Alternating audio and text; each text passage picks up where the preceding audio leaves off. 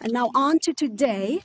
It is my pleasure to introduce Dr. Brian Haugen, who is a professor of medicine and pathology at the University of Colorado School of Medicine. He is the chief of the Division of Endocrinology and Metabolism, and he is the director of the Thyroid Tumor Program. Dr. Haugen received his MD from the Mayo Clinic, and he completed internal medicine and endocrinology fellowship training at Colorado. He served as the president of the American Thyroid Association between 2012 and 2013, and he chaired the most recent ATA thyroid nodule and thyroid cancer guidelines that were published in January 2016. A very easy and lovely read if you are bored, right? Those guidelines have been a tremendous help for practicing endocrinologists. They've made a real change in our practice of thyroid cancer treatment. Dr. Haugen's clinical and research interests, if you have not guessed yet, are primarily centered on thyroid neoplasms, advanced thyroid cancer, and thyroid dysfunction. He runs a very successful research program in thyroid neoplasm diagnostics and therapeutics, and is very well published. And his clinical and research efforts have earned him numerous awards and recognitions. We are honored to host Dr. Haugen this week. Today, he's giving us the internal medicine grand rounds. Tomorrow morning, he will be giving the endocrine grand rounds at 7:30 for those interested. And I can't wait to hear about the treatment of hypothyroidism in 2020. I sure hope it's simple.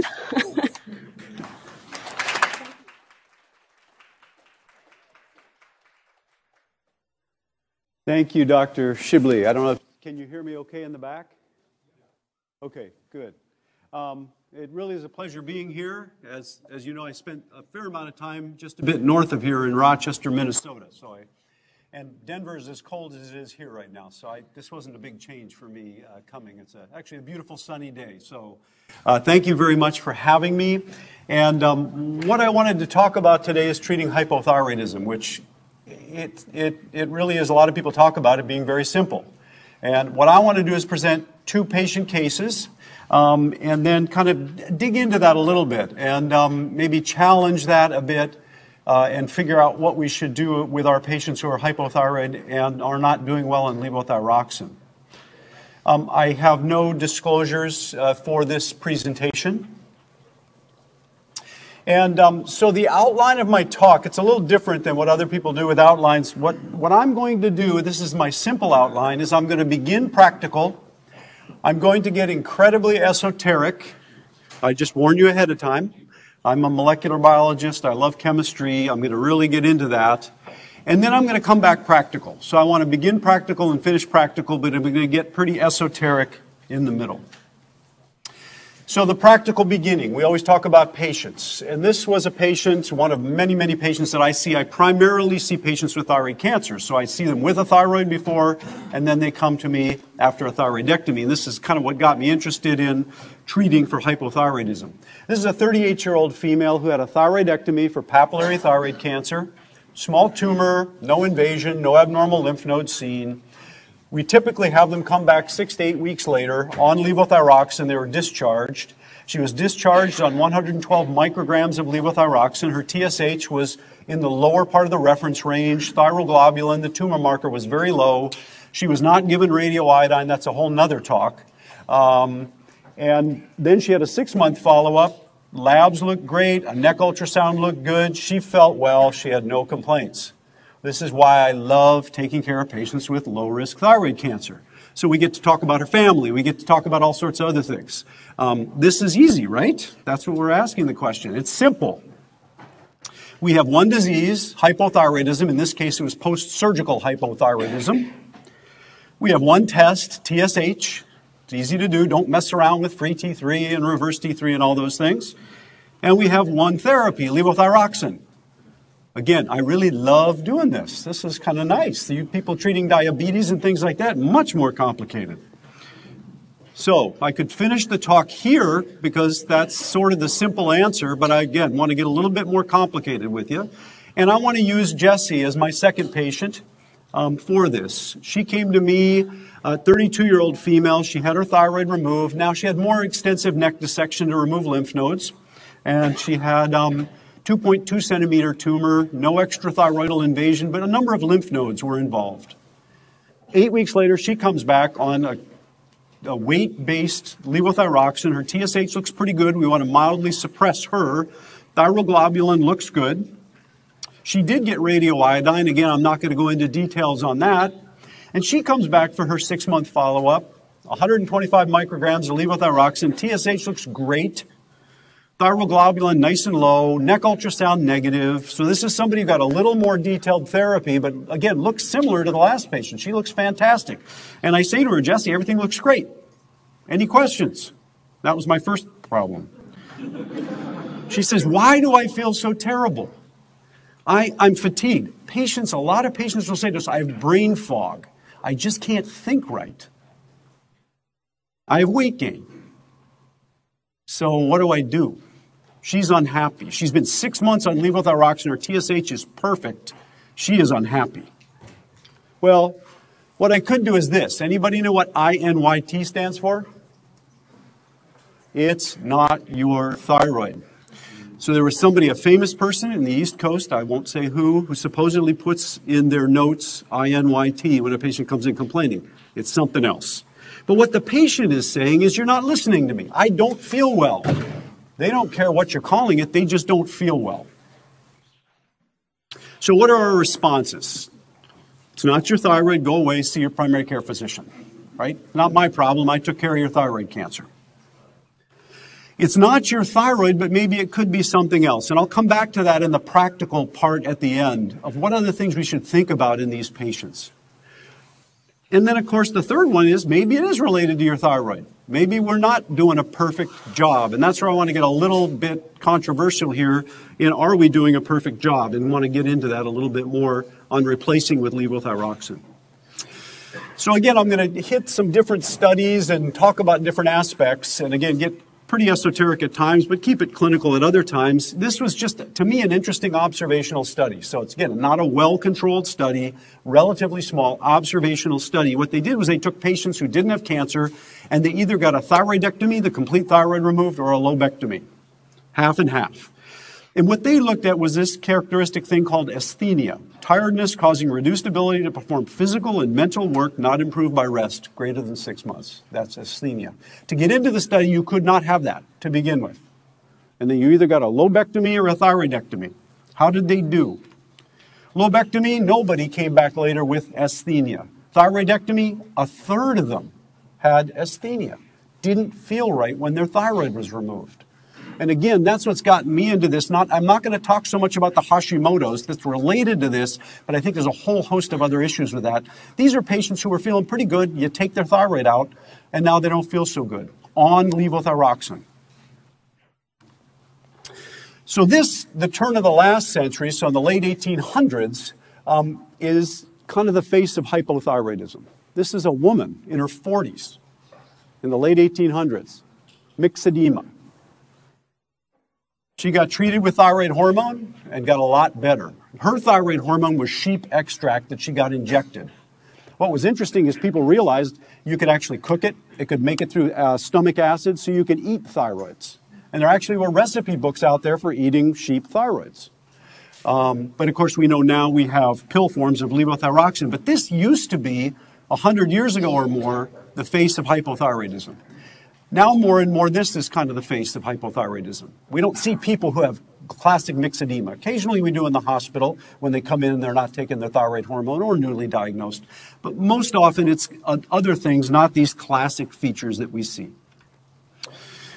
If you want to learn, kind of read more about this and some of the controversies, this is really a good review in the Annals of Internal Medicine by Liz Mechanic and Tony Bianco, looking at, they call the history and future treatment of hypothyroidism. And I just want to highlight in this timeline a few things.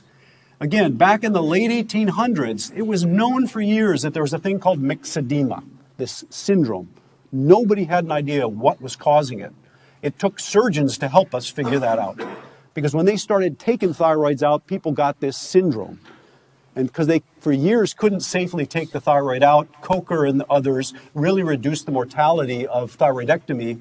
And then they started seeing this syndrome and said, aha, taking this gland out is what's giving us this myxedema.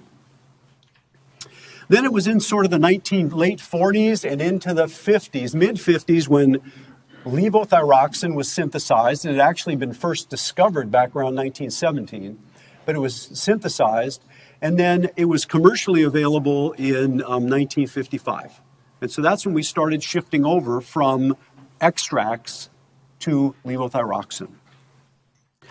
And then the other date is in the 70s when we were able to start sampling and measuring TSH. Before we measured something called protein-bound iodine, and not even T4 levels. T4 and T3 levels came later.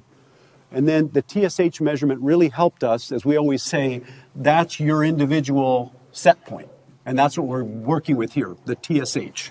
And again, we'll come back to some potential controversies there. But those are some big steps along the way in managing patients with hypothyroidism.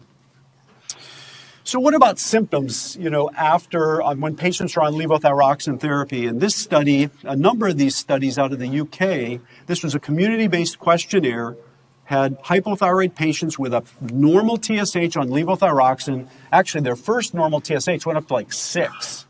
And they even looked at a subgroup that only went up to 4 for a TSH. The reference range in most assays is usually around 0.4, 0.5 to up around 4 to 5, depending upon the assay.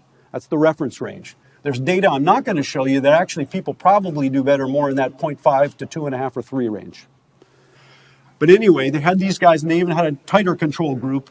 And when they looked at general health questionnaire, so these are the controls. They don't have hypothyroidism. A quarter of them didn't feel so good. And we know that. There are patients who just don't feel so good. Matched thyroid patients on levothyroxine felt worse, even when we've normalized their TSH. Not a ton, but there are some patients who felt worse. Then even if we look at a thyroid symptom questionnaire, which always impresses me, 35% of people who don't have a thyroid problem have an abnormal thyroid questionnaire, because we know those are fairly nonspecific symptoms that these patients have. But a higher number, and a significantly higher number of patients, again, on levothyroxine with the TSH where we'd like to target it, a higher number still had these thyroid symptoms. And I think, again, we see this a lot in our clinic. A lot of patients do very well, like that first patient on levothyroxine. There's a subset, and I want you to keep the number 10 to 15% in your head as we go along, because I'll show you some data that kind of keeps coming back to that number. So this was a study called Western Area T4, T3 study, or WATS study. So again, they took these patients with hypothyroidism on levothyroxine from this previous study, and they did a general health questionnaire, and the thyroid symptom questionnaire, again, had a pretty good range in this subset of patients for TSH that they looked at. And what they found is well-being significantly correlated indirectly with TSH. The higher the TSH, even within the reference range, the worse the people did as a population. The other problem we're going to have is teasing out individuals from a population. And then directly with free T4. The higher the free T4, the better they felt. Interestingly, and people measure T3 all the time, it didn't correlate with T3. And one thing I guess I would say in our hypothyroid patients, don't measure T3. For 2 reasons. I don't think serum T3 correlates very well. And number 2, if you really want to get at the question of T3, it's really T3 in the tissues we're trying to get at. And that's what we do with TSH. We don't have a good measure for other tissues. I don't think T3 in the blood is really telling us that much. I'll come back, though, to some dissenters on that. They recommend monitoring with TSH and free T4, our hypothyroid patients. I disagree. I still think we ought to measure the TSH, not the free T4. Again, those of you who've done this a fair amount, you get a nice TSH and the free T4 is high, or the free T4 is low. A lot of these rapid platform assays, the free T4, there can be variability. And then what do I do about that? I ignore the free T4. So why measure it? So if you know somebody has an intact hypothalamic pituitary thyroid axis, the hypothalamus and the pituitary are good, follow the TSH in most patients. So what about guidelines? What do they say about treating hypothyroidism? This is the American Thyroid Association guidelines. Jackie Jonkless and Tony Bianco led this in 2014. I think they're getting ready to come out with another set. It'll be interesting to see what they say. They say a number of recent advances in our understanding of thyroid physiology may shed light on why some patients feel unwell while taking levothyroxine monotherapy. And again, I'll show you some of that data. Their conclusions, though, are that levothyroxine should remain the standard of care for treating hypothyroidism. And I agree with that in general. And I'll come back to some of the caveats. They do recommend for future research needs, we need to develop better biomarkers of euthyroidism in other tissues. I always say to my patients, when I check a TSH, I'm asking, is your pituitary and hypothalamus happy with that dose? Not, is your liver, is your skeletal muscle, is your heart, is the rest of your brain happy with that level? Just your hypothalamus and pituitary. So what are the clinical and biochemical goals for levothyroxine replacement of primary hypothyroidism from these guidelines? And they put 3 things in this recommendation: resolution of hypothyroid symptoms and signs, normalization of TSH, and avoidance of overtreatment. If we look at that, it's not always easy to make those 3 match. Just like we had in Jessie, our second patient, TSH was normalized. I don't think I'm overtreating her, but at least the signs and symptoms that could be related to thyroid are not ameliorated. And then some patients love to be put on excess thyroid hormone, and their TSH is completely suppressed.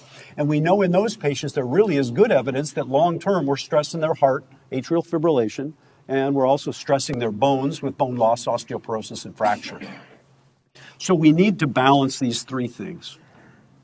So now going back a little bit more, stepping back a little more esoterically, thinking about the thyroid, the reason why people talk about combination therapies is the thyroid itself makes both T4 and T3.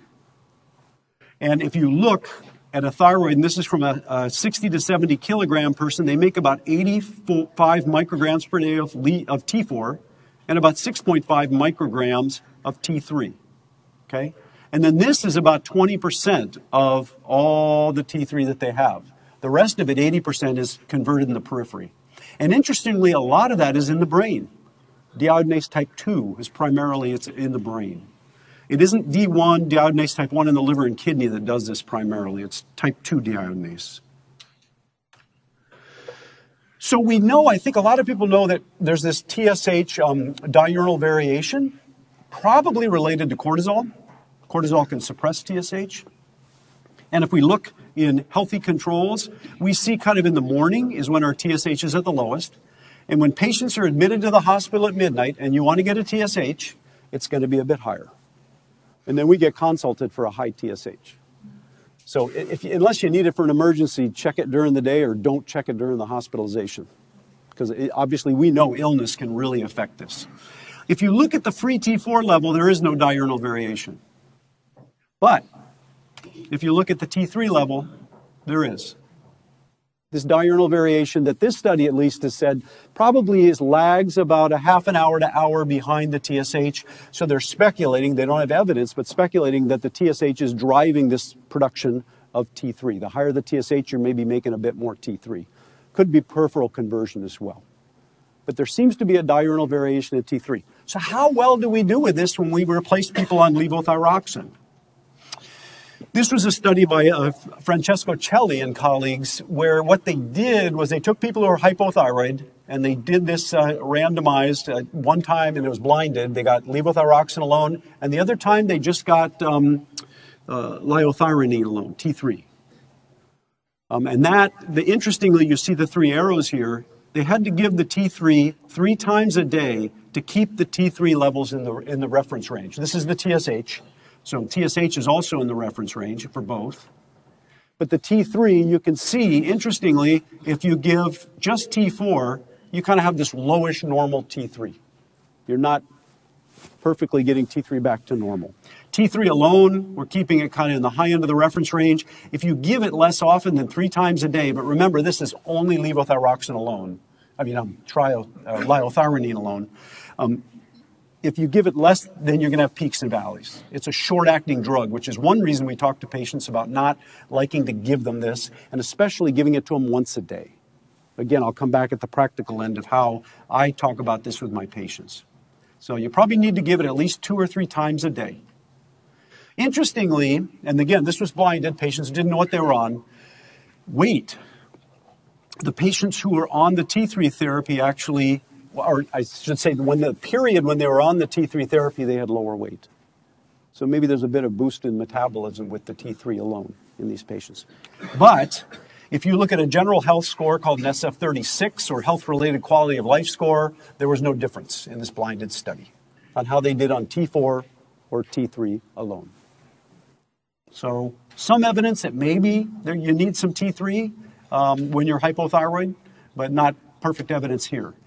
This I thought was a very nice study by Jackie Jonkless and colleagues out of Georgetown. It's a fairly simple question, but it's very important, and you'll see it in some of the other studies I show, is they just looked at patients before they had their thyroid removed and after they had their thyroid removed on levothyroxine at their TSH, T4, and T3 levels. So they did 2 measurements before surgery. Here was their TSH, and then 2 after surgery. One is, obviously, especially the first test after surgery, it's hard to get the TSH perfectly back to where it was. You can get close, and this is pretty good. By this time, when they readjusted, they did pretty good. It looks pretty similar. They got them back to where they were before. That's good. T3, if you just basically look at this, serum T3 levels look pretty good. Okay? So we're doing good. But T4 levels were significantly higher. So to normalize TSH with levothyroxine alone in somebody when you remove their thyroid or they get hypothyroid, we do that at the expense of having a higher free T4. And if you do look carefully here, actually the T3 is a bit lower. Maybe isn't outside the reference range, but it's a bit lower than it began before they had their thyroid removed. So are we perfectly replacing, if we look at these tests, patients with levothyroxine alone? The answer is no. Now, the other answer we'll come to is, does it make a difference? So here's another levothyroxine monotherapy. Can't guarantee euthyroidism in all these are athyroidic patients, a large number of patients out of Italy. And again, euthyroid controls that had normal TSH, and it was just showing the relationship of the free T4 to the TSH in this reference range. So even within the reference range, there's higher free T4 with a lower TSH. Makes sense. Kind of the feedback loop. Levothyroxine-treated patients, and again, they're comparing apples and oranges a bit, but what you can see is there's still a good relationship between free T4 and TSH. What about T3? Euthyroid controls, interestingly, across this range, you have a fairly stable T3, and that's one of the goals of type 2 deiodinase, is to keep that level of T3. You don't see that in the LT4-treated patients. Again, they run a little bit lower, and there now is a different relationship. So again, coming to the question, if we give patients levothyroxine after having a thyroid removed or have Hashimoto's and have enough damaged, are we perfectly replacing them? By these measures, the answer is no. And then this just shows, if you look, when people are replaced, most of them are in the reference range. That's what's the shaded area here. But about 15%, I said that, 10 to 15%, about 15% of patients, adequate levothyroxine replacement, good TSH, good free T4, T3 might be a little bit low. Who are these people? Is one of the other questions. So now we go to this, and I don't know how many of you have ever been to this website. It's called Stop the Thyroid Madness. If you haven't, you should go to this website. It's scary and interesting. It's T4 only meds like Synthroid do not work, exclaim many patients. Here's one where you can read more. It says that once a day T4 thyroid pill has wreaked havoc in all too many lives sooner or later. So a very sad, confused patient. This patient's very happy because she got natural desiccated thyroid, changes lives, and has a long history of success. So there's a lot out there in the press and in the literature of saying those AMA doctors, whoever they are, they give you levothyroxine, they're doing you a disservice, you need combination or you need desiccated thyroid. So that really has got a firestorm going on out there, and patients come in and sort of ask for that. Even in a little bit more reputable sites and journals, such as the Wall Street Journal, doctors hear patients' calls for new approaches to hypothyroidism. So there's still this bubbling up out there of, are we doing the best we can with levothyroxine alone? And these things really fuel that. So what about T4, T3 combination? And this probably is the seminal study published in 1999. And of course, it was published in the New England Journal of Medicine, so people took notice. This was primarily out of Lithuania, and it was patients who had hypothyroidism, thyroids removed for non-cancerous disease, thyroids removed for cancerous disease, so a very heterogeneous group. And what they did was they were on levothyroxine. They either blindly put them on levothyroxine or switched them to the combination of T4, T3 and asked how they did. And again, you can see here that here's the serum TSH after thyroxine and after combination. So they did a pretty good job of matching this. And if you look again at the free T4 and total T4, they're higher in the thyroxine alone group. And the T3 is a little bit lower, even though it's in the reference range here. So it's similar to those others, that Jonkless study that I showed you. When we give levothyroxine alone, we have a higher T4. They did better on a number of tests. Cognitive testing, mood scores, a visual analog scale of how you feel. Again, this is blinded. And so this really kind of got the field rethinking again and saying, maybe we should be doing more T4, T3. We should be doing more combination therapy. This is over 20 years ago that this study came out, but it really kind of got the field talking about this again. It was a relatively small study and not very well controlled. I don't know how it got into the New England Journal of Medicine, but I don't know if it would today. So, but is there other data? Can we back up, get a little more esoteric, and move into animals? Of course we can. So this is a group from Spain that's done some really nice work in rats.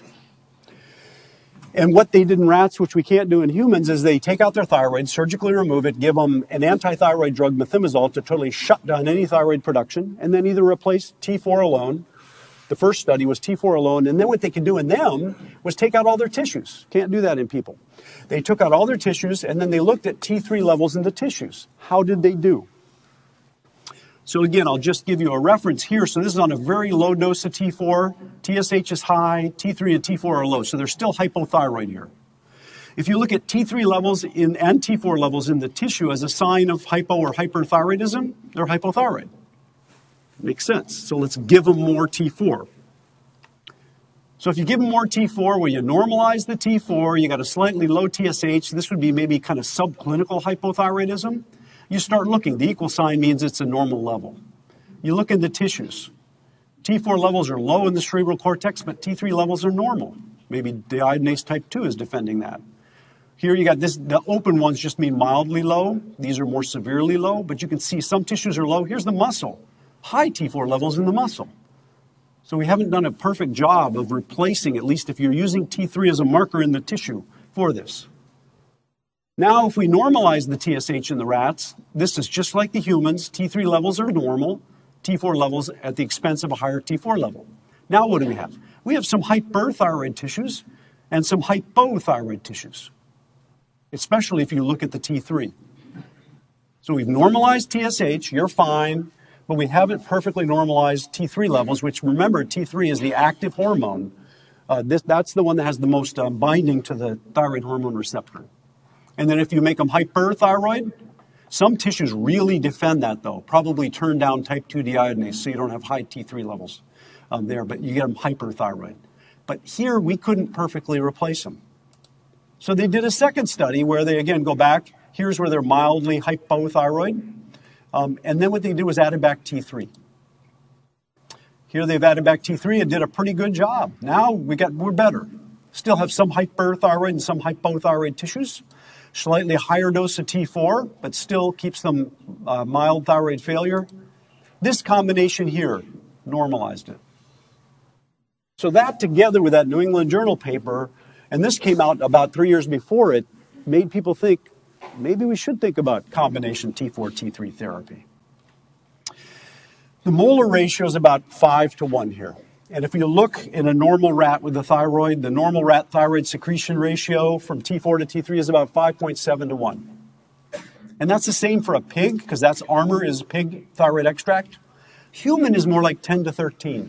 So that's another reason I tell my patients I don't like using desiccated thyroid extract. It's a different ratio. They always say it's normal. I say it's normal for a pig. It's not normal for a person. So that's another reason I don't really like using that. So the final animal study I want to show you was, again, out of Tony Bianco's group, and they did it this time. They did another one in mice. I think this one was in rats, where they, again, did placebo, meaning they didn't get thyroid removed. This is where everything's normal. You're looking at the thyroid function tests. Placebo After a thyroidectomy, they get hypothyroid, low T4, low T3. They even measured reverse T3. Monotherapy could normalize the TSH at a higher T4 level and kind of a lower normal T3 level. And this combination that they used based on the Escobar paper, they kind of, again, normalized everything. And then this is just complementary to the Escobar paper. Instead of looking at T3 levels in the tissues, they look at markers of thyroid hormone action in the tissues. If you look in the liver, and now we're looking at mitochondria. Mitochondria go down when they're hypothyroid, come up but not all the way when they're on T4, and normalize when they're on combination. And this is just mitochondria in the soleus muscle, same thing. And this alpha GDP is, again, another marker, and we see the same thing with that. We don't normalize these targets until we get T4, T3 combination. What they found, which was interesting, and I want you to mainly focus here on the hypothalamus. When you make an animal, probably a person too, this is deiodinase type 2 activity in the hypothalamus. This converts T4 to T3, and this is what tells the hypothalamus and the pituitary what the level of thyroid hormone is. It really doesn't go up that much. It's not changed all that much. And this is through a process called ubiquitination, which then it does two things to type 2 deiodinase, decreases its activity and sends it to the proteasome. And for some reason, the hypothalamus is different than other tissues in this response. And so we may be sort of protecting that TSH, but we may not be affecting all the other tissues the way we think we are. So again, it's coming back saying TSH isn't perfect. For those of you who are thinking, oh my God, now what am I supposed to do with all my patients? We still use TSH. Okay, it's still the best test we have, but I'm just showing you some data to say it's not perfect. So I showed you that first paper, Buenavicius paper, that looked like people do better on combination therapy. So a bunch of people did a bunch of bigger studies, much better controlled studies, and this is a meta-analysis of those studies. And the answer is, if you look at a large group of people, it doesn't make a difference. So now we've gone from, yeah, we should use T4, T3 in everybody, to no, we shouldn't use T4, T3 in anybody, because there's no difference in a better controlled, bigger studies. What's going on? This is one of the studies, again, out of that same Watts group, where they looked, and this is at, again, the general health questionnaire. The higher your health questionnaire, the worse you are, the lower the better in this case. And this is a T4, T3 in open and T4 alone. No difference in that big group, large group of patients. But then they asked a second question, let's get into personalized medicine. Maybe there's a subgroup of people that's small enough, remember 10 to 15%. If you have 10 to 15% of patients who don't do well, and you have 85% who do, the whole group maybe is going to look like there's no difference. What if we could find that 10 to 15%? So what they did was they looked at these deiodinase genes, 9 SNPs in type 1 deiodinase, again, mainly in the liver and kidney, 4 or 5 SNPs in type 2 deiodinase. They even looked in type 3, which is, those of you who recall, type 3 mainly converts T4 to reverse T3. It's the kind of buffer enzyme. But we're really looking at type 1 and type 2 deiodinase. They only found one that really had, well, they found 2, but one that really had a significant difference, and this is in type 2 deiodinase. And these were the SNPs in type 2 deiodinase, so this is the most common one. 223 of the patients had this, TT, in this type 2 deiodinase gene at this location. About another half of them had TC. 16% of them had this TC that basically changed a threonine to an alanine at position 92. Okay?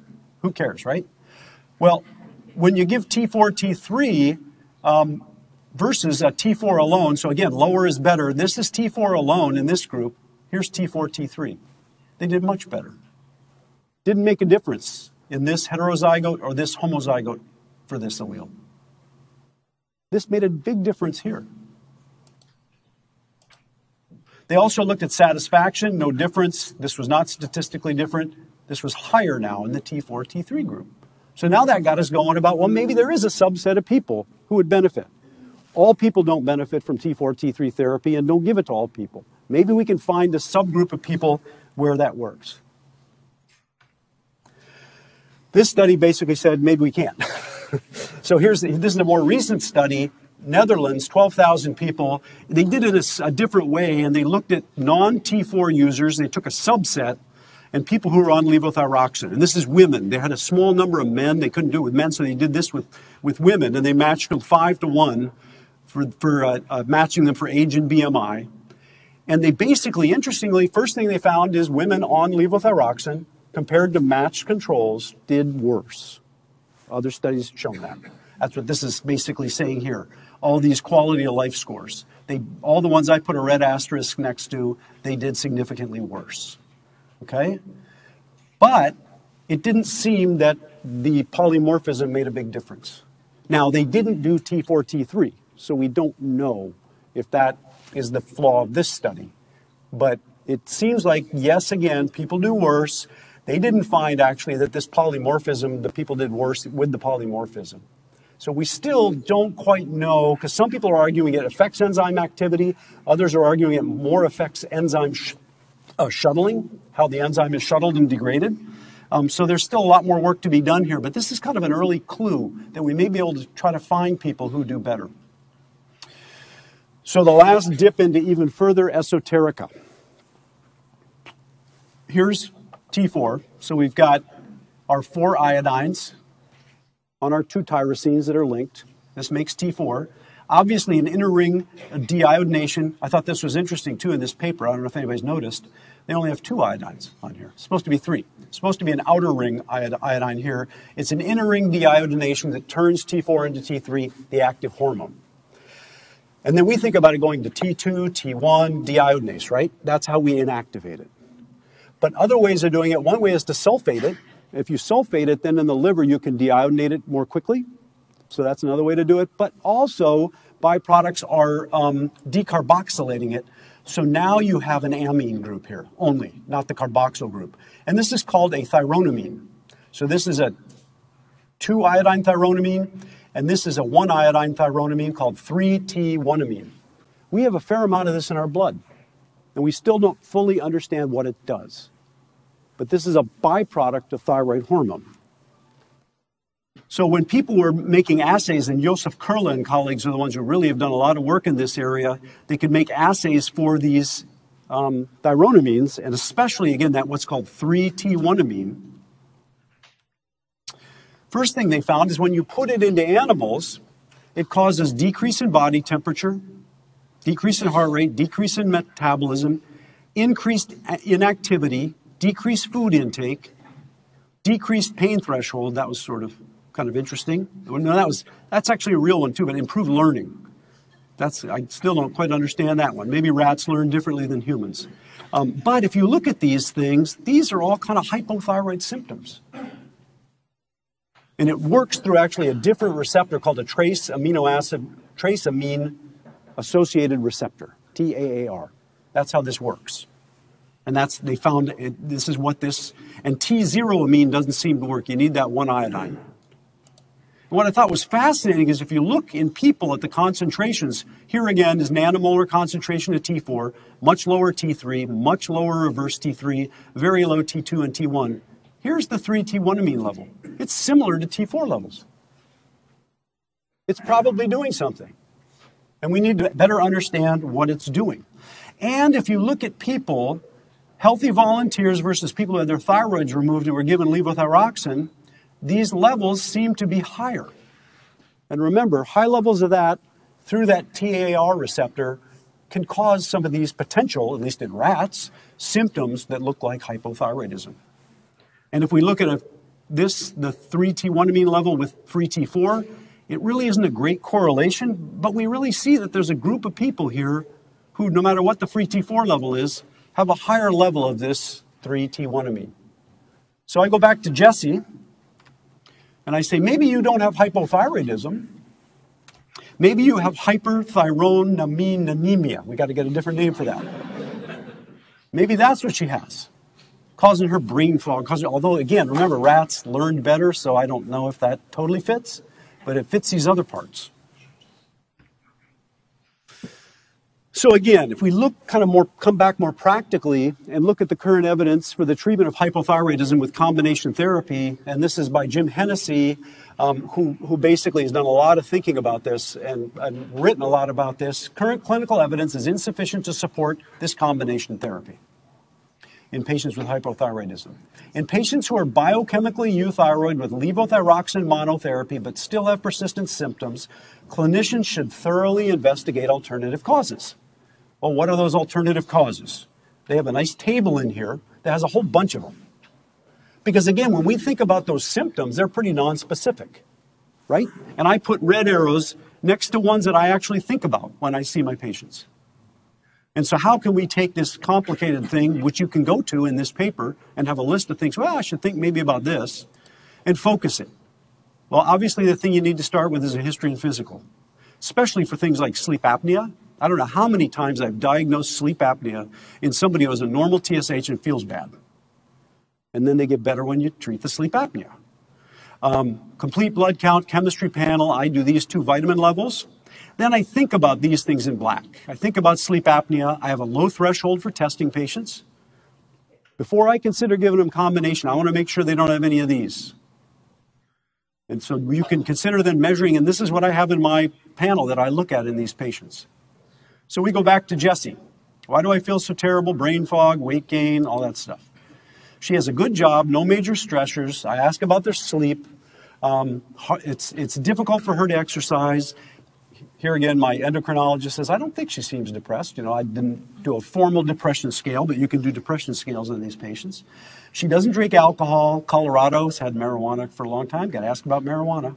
Illicit drugs, CBC chemistry panel, D level, B12 level, these other things. I even did a morning cortisol on her, just kind of as a rough screen. SED rate. I've always heard when I was originally trained, you either need a SED rate or a doctor. You don't necessarily need both. But anyway, looking for inflammatory disorders, that's a pretty crude test. You can measure other things, HSCRP, things like that, to look for inflammation in these patients. Her celiac panel was negative. I was really reaching, trying to find something. It's interesting, most of these recommendations and the guidelines and things, they say we should look for alternative causes. They don't yet tell us what we should do if we don't find alternative causes, which I commonly do, not find alternative causes in some of these patients. And I didn't think it was sleep apnea, didn't have her worked up for sleep apnea. So I had a discussion with her about T4, T3. And again, I'll come back when I summarize about how I do this with T4, T3. Reduced her levothyroxine to 75 micrograms daily, added Cytomel 5 micrograms twice a day. What I do for 2 reasons is I tell patients if they're going to go to T4, T3, they've got to take the T3 twice a day. The real practical reason is, again, the short half-life. You got to do it twice a day. The second reason is they got to be committed to really want to do this. If they're like, I don't care, then I'm not going to do it. They got to take it twice a day. And she agreed to do that. 2 months later, again, her TSH looked good, labs looked good. She felt better. Now, again, is it placebo effect? Just because I'm doing this for her? But she's 75% back to where she was. And I did not measure a 3T1-amine or do a type 2 deiodinase polymorphism, partly because I don't know yet what to do with those. We're trying to do those in studies. And I'll show you a study that we're actually doing. Then 5 months later, again, things look good, and she really feels quite good on this combination therapy, and she's adherent to it and willing to take it. This is a patient where I think it's not an unreasonable thing after we did all this other stuff to give her this trial. So I'm not one of those who either says, yes, you should give everybody it, or no, you shouldn't give anybody it. And any endocrinologist or thyroid specialist that tells you they never give combination therapy, they either don't see any patients or they're probably lying to you. Because a lot of us, we either have patients on it or we give some very few patients. So again, we need to go back and think about, first, do no harm, non-malfeasance in these patients. So we don't want to try to give them something that's harmful. Don't know for sure if I could be doing her some harm here. There isn't a lot of great data with this on safety. But also this idea of trying to do some good, beneficence. And then finally, autonomy, bringing the patient into it. If they're really willing to do this trial, and I tell them it's going to be a 3-month trial, and unless they feel much better, we're going back to T4. And I don't know how many patients I have who go back to T4 and are now pretty happy on their T4. because we gave them a trial. That's another way to sort of do this. So, and we actually have a clinical trial, and amazingly, this has not yet been done. And the question is levothyroxine alone adequate thyroid hormone replacement for all patients? I'm doing this together with one of my surgeons, Maria Albuja Cruz. We have a number of people, and I actually want to give a shout out to, I don't know how many people know of or knew Dr. Chip Ridgway, who unfortunately died in 2014. He was my mentor and probably one of the best thyroid people that I've ever worked with. And he and I started this concept and idea. Our hypothesis is, at least until this last study that I saw, patients with this CC type 2 deiodinase, this alanine at 92, will have worse working memory and NBAC test. And we got this from some of the subclinical literature. So working memory and this cognitive function test, as well as this well-being. We think they're going to be worse on levothyroxine alone. And all we're doing is, this is patients who are going to surgery for thyroid nodular disease, have their thyroid removed and get replaced on levothyroxine. We're not yet trying T4, T3. We're first just asking the question of, can we identify that subset who don't do well on levothyroxine? And we think the other groups, those more common groups, the 85%, wouldn't make any difference. So we calculated we need 20 patients with this CC polymorphism, and based on its prevalence at about 10 to 15%, we're screening 190 patients who are going through thyroidectomy. We're screening out depression, so they get a depression score. So if they're depressed to begin with, they can't come in. Abnormal TSH, they can't come in because they've already got thyroid disease. And also the thing, it's a little tricky for us, but antibodies. And my main reason for that is not that I think the antibodies are doing anything, but this may be a person who has an inflammatory state, and they may not feel well from that inflammatory state. So we're screening them out. We're trying to get a clean population. And it's simple. All we're doing is doing this cognitive function, well-being, and laboratory testing before they get the thyroid removed, like Jonkless did, but they didn't do any of these other measures. They just did labs. And then we do it 6 months later when they're on levothyroxine, a stable dose. And again, this is one where we're teaming up with Dr. Kurle in Germany to measure the 3T1-amine levels. Maybe the ones who don't do well have very high 3T1-amines, access that from T4. Just to let you know, and again, I don't know if this has been approved, but this group, Drs. Celli, Jonkless, and Coppola, have put in this pragmatic study for T4 versus T4, T3, and they're really bold. They're using desiccated thyroid extract as well, and trying to do a kind of a practical but yet well-formulated study to compare these different treatments. So, kind of from this journey of taking you through practical, esoteric, coming back into practical, what are my observations? Number one, I really do believe levothyroxine alone does not appear to completely replace what is lost with thyroid either failure or removal. I feel very strongly about that. But number two, fortunately, observation number one does not significantly adversely affect most patients. I think if we had the most exquisite measures we could do, if we take out a person's thyroid, put them on levothyroxine alone, everybody diminishes a little bit. But some people can tolerate that very well. And they come back and they say, I've even had a lot of patients say, this is my new normal, and I'm okay with it. I think that's what's going on. And that's why we can give most people levothyroxine, because it's once a day, easy for them to take, and if they're feeling okay, I'm good. Even though if I could carefully test, I think it's not perfectly normal. Some patients, maybe 10 to 15%, do not do well with levothyroxine therapy alone. And obviously, we need to develop precision personalized medicine approaches, whether it be measuring thyroidamine levels or deiodinase or some other marker or markers of people. One of my other hypotheses is when you do the depression scale or when we do the well-being scale, I wonder if some of these folks kind of are just on the edge of normal. And then when you do that, you push them below. So that's another thing that we can see with this study. So what is the practical approach to patients not doing well on levothyroxine therapy?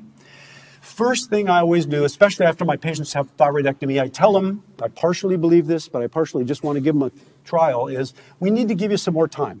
Maybe your tissues just haven't readjusted to the levothyroxine. And so I give them a good 3 months.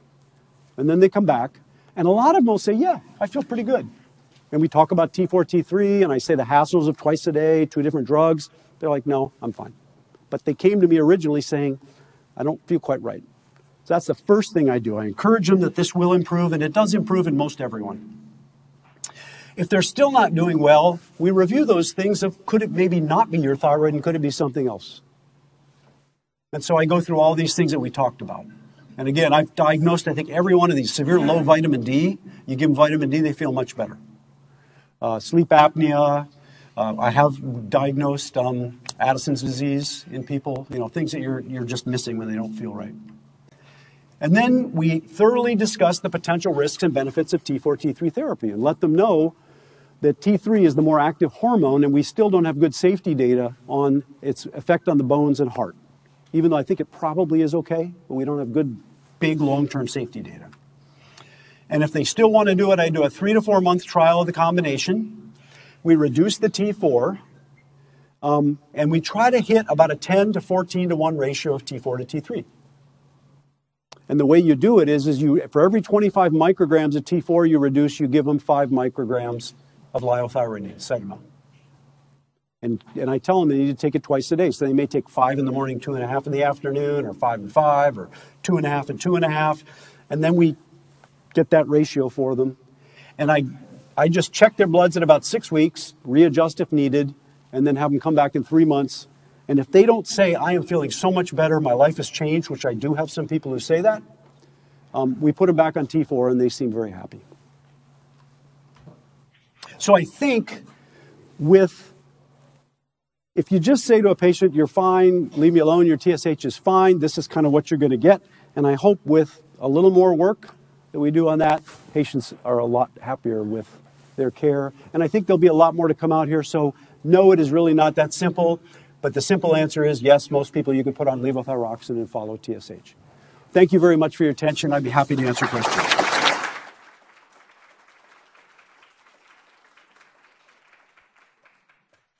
Yeah.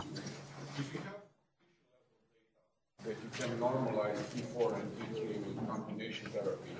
Would that be the gold standard as opposed to going by subjective assessments how patients are doing, which long term may not be ideal for them? And understand the convenience of taking the T3.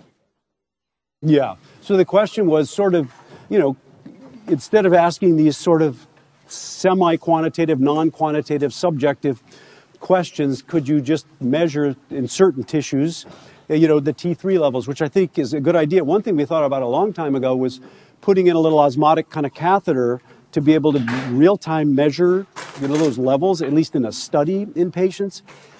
Personally, I think the better thing would be is if we can get better biomarkers of thyroid hormone action, not just thyroid hormone levels, because it could also be the co-repressors and co-activators in those tissues that also affect thyroid hormone function. So if we can get better biomarkers. But you already have animal data that shows you that combination therapy can normalize the hormone levels. Yes. Yeah, and there is actually, you're right, there is some data, at least in the Bianco study, where they even looked at action too, that can normalize it.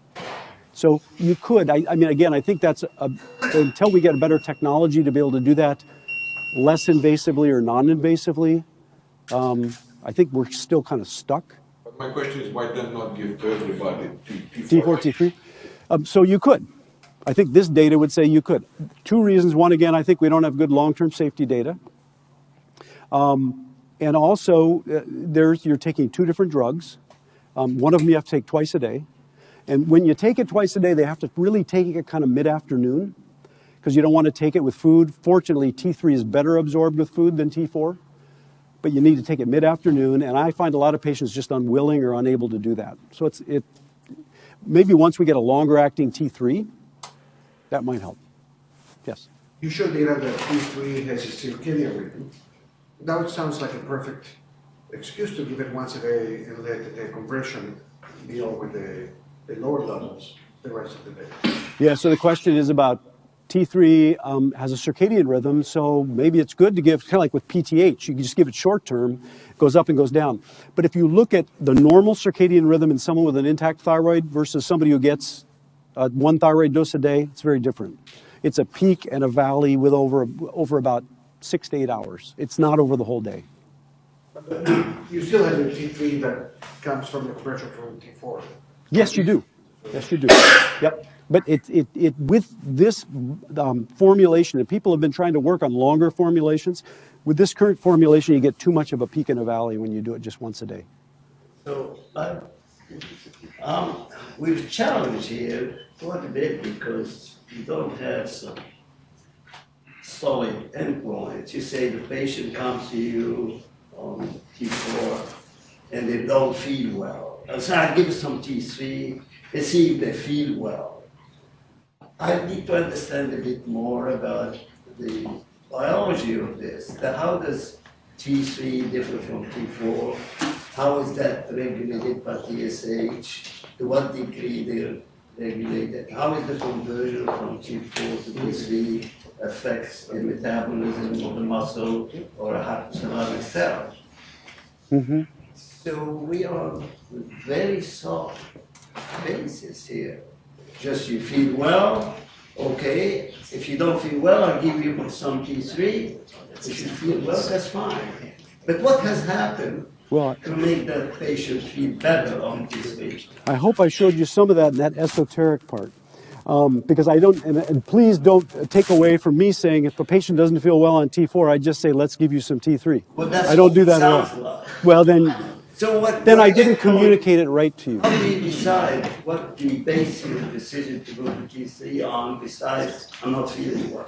Well, again, a couple of things. And the one thing that has really made me think about it, because I think those patients, most common reason for hypothyroidism is chronic lymphocytic thyroiditis or Hashimoto's, where the gland is being destroyed and it's slowly making less and less. To me, that's not what got me. What got me was my patients who have intact thyroids, perfectly normal thyroid function. They feel fine. I send them to surgery. They come back and say, I feel terrible on levothyroxine. So it's not the more common one we see. It's this less common one that made me think, wait a minute, are we doing the right thing? And if they don't feel well, you look at kind of why don't they feel well, look for those secondary causes, which we can find in some people. If we don't find those secondary causes, you're right, we could either argue, well, I don't know what it is, go home. Or let's give you a trial of this, but a very circumscribed trial in a small subset of patients. Are the receptor for T4 and T3 different? They're the thyroid hormone alpha and beta receptors, and they bind T3 at much higher affinity than T4. T4 is considered to be a prohormone, even though it has some binding to thyroid hormone receptor. Dr. Slivitz. Oh. So a question about thyroid extract. If are any of these esoteric things present, you think, in thyroid extract? And if you're going to use it, would you best give it twice a day for the T3 component? Yes, that's a very good question. I'll do the practical part first. Is if a patient comes to me on desiccated extract, I don't usually say, yeah, let's try desiccated extract. I won't do that. But if they come to me on that and they want to stay on it, I say you got to go to twice a day for exactly those reasons, because there's a fairly high component of T3 in there. I don't know, and I've not seen, I don't know if somebody's done, we're looking at an extract of thyroid to say what are the thyronamine levels. I think the belief is most of the 3T1-amine comes from peripheral conversion, does not come directly out of the thyroid in these patients. Does hypothalamic conversion of T4 to T3 differ from peripheral? Yes. Okay, and so is that really, so the TSH is inaccurate because of that? Yeah, I would say it's not perfectly accurate because of that. It's not that it's totally inaccurate. Again, I think it can, and then we have a ton of data now with safety and cardiac safety and bone safety based on TSH. And so TSH is, it's not that it's not accurate at all, but it's less I always thought of it as the perfect test. It's probably a little less than perfect because of those reasons, where it's deiodinase type 2 is handled differently in the hypothalamus than it is elsewhere in the body. This is strictly rheumatology question. We are the guys who ordered the ESR, so I apologize. But the question is, do you, or somebody that you know, measures the rates of the conversion enzymes that convert the T4 to T or T3 to these metabolites that you think may have a bad effect on the patient's symptoms? Is there a difference in the numbers, in the concentration, tissue concentration, distribution of these enzymes who convert them? Yes. So the simple answer is yes. There are different tissue levels. Type 2 deiodinase is in the muscle, but fairly low in the muscle, very high in the brain. Type 1 is very high on the liver, very high in the kidney, actually fairly high in the thyroid. Type 3 is very high in the skin, high in the placenta. And interestingly, type 2 deiodinase is regulated by hypo and hyperthyroidism, as I kind of showed. And it's thought to be a buffer because if you get very hypothyroid, you have more active type 2 deiodinase to make more T3, which is sort of the end product. And so they're trying to defend against that. The system, it's believed, is. There have been a lot of animal studies showing how this is all affected. Not as many human studies in the tissues under various circumstances of how the deiodinases are affected. Dr. Brown? On the other end of the extreme, I've had a couple of cases as a cardiologist in which I've seen patients with increasing atrial activity, short of persistent atrial fibrillation, and measurements of T4, which I know I shouldn't have done, and TSH showed that the TSH was kind of low normal, T4 was kind of high normal, and on the advice of some endocrinologists, I've subtly reduced their thyroid replacement. They were all on levothyroxine. Is there any, there must be some rationale to that, or the endocrinologist would not have told me to do that. Your opinion? Yeah, so I would say probably the endocrinologist is just trying to be helpful. I don't think there's a lot of data that can say this is, now there is good data that T4 levels, again, done in a good assay. Most assays we measure T4 in are not, they're these platform assays that are not as robust as some of these when you do clinical trials, some of the assays, because they're more complicated to do. But there is evidence that there's a linear relationship between the effect on the heart and the bone and the T4 levels. So if you have a bit higher T4 level, maybe what you have is a patient who is quite exquisitely sensitive to that. And so, and as long as you're keeping their TSH kind of in the reference range, if you push their TSH up to 3 and their free T4 down 10%, they may do better, and you're not harming them. So I think that's what they're trying to do to help there. In my mind, at least intervention data, there's not a lot of good data saying if you intervene and do that, the outcome's better. But for the individual patient, I don't think that's a bad thing to consider trying. Thank you. If you have patients with normal thyroid, but with liver or kidney disease or with both, so they would lack D2, would they have symptoms from a maintaining low D3? Well, again, what I would say, so first of all, I don't know, with liver disease, how much liver disease you need to really get rid of, it's D1 mostly in the liver, not D2. And it was thought that D1 was a primary converter of T4 to T3, but D1 is actually a very good enzyme for sulfated thyroid hormones to deiodinate them to make them inactive.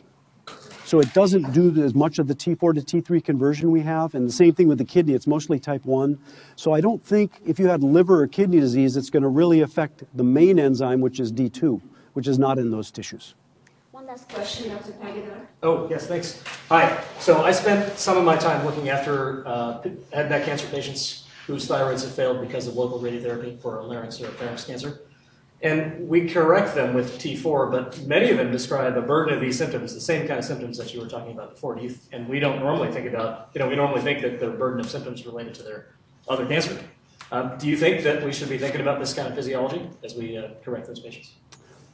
Simple answer would be yes, but then practically sort of what do you do about it? And that's kind of why I tried to do the esoteric and come back to the practical, because again, what I would do is if you sent that patient to me and said, gosh, they're still not feeling right and they have what could be hypothyroid symptoms, although they're nonspecific, I would go through some of these things with them. You're right. If you have a head and neck cancer patient who's gotten chemo, radiation, how much of that is from that versus not optimizing their thyroid hormone? And unfortunately, at this point, I still don't know the right answer to tell you, but it's something where, again, when I get patients sent like that, I go through these same things with those patients. Presumably those things aren't going to get better. So is there maybe it's the right thing to, all the cancer-related things, the treatment side effects are just going to be there. So is there maybe it's the right thing to just try them on combination therapy? You could. I would first rule out some of those other causes. Are they anemic? Are they whatever? But if they don't, and then the biggest thing I guess I would say too is not just simply say, then let's just give it to them and hopefully you do better, but is that really circumscribed trial. Just do a 3-month trial. And if they don't say my life is so much better, I put them back on T4.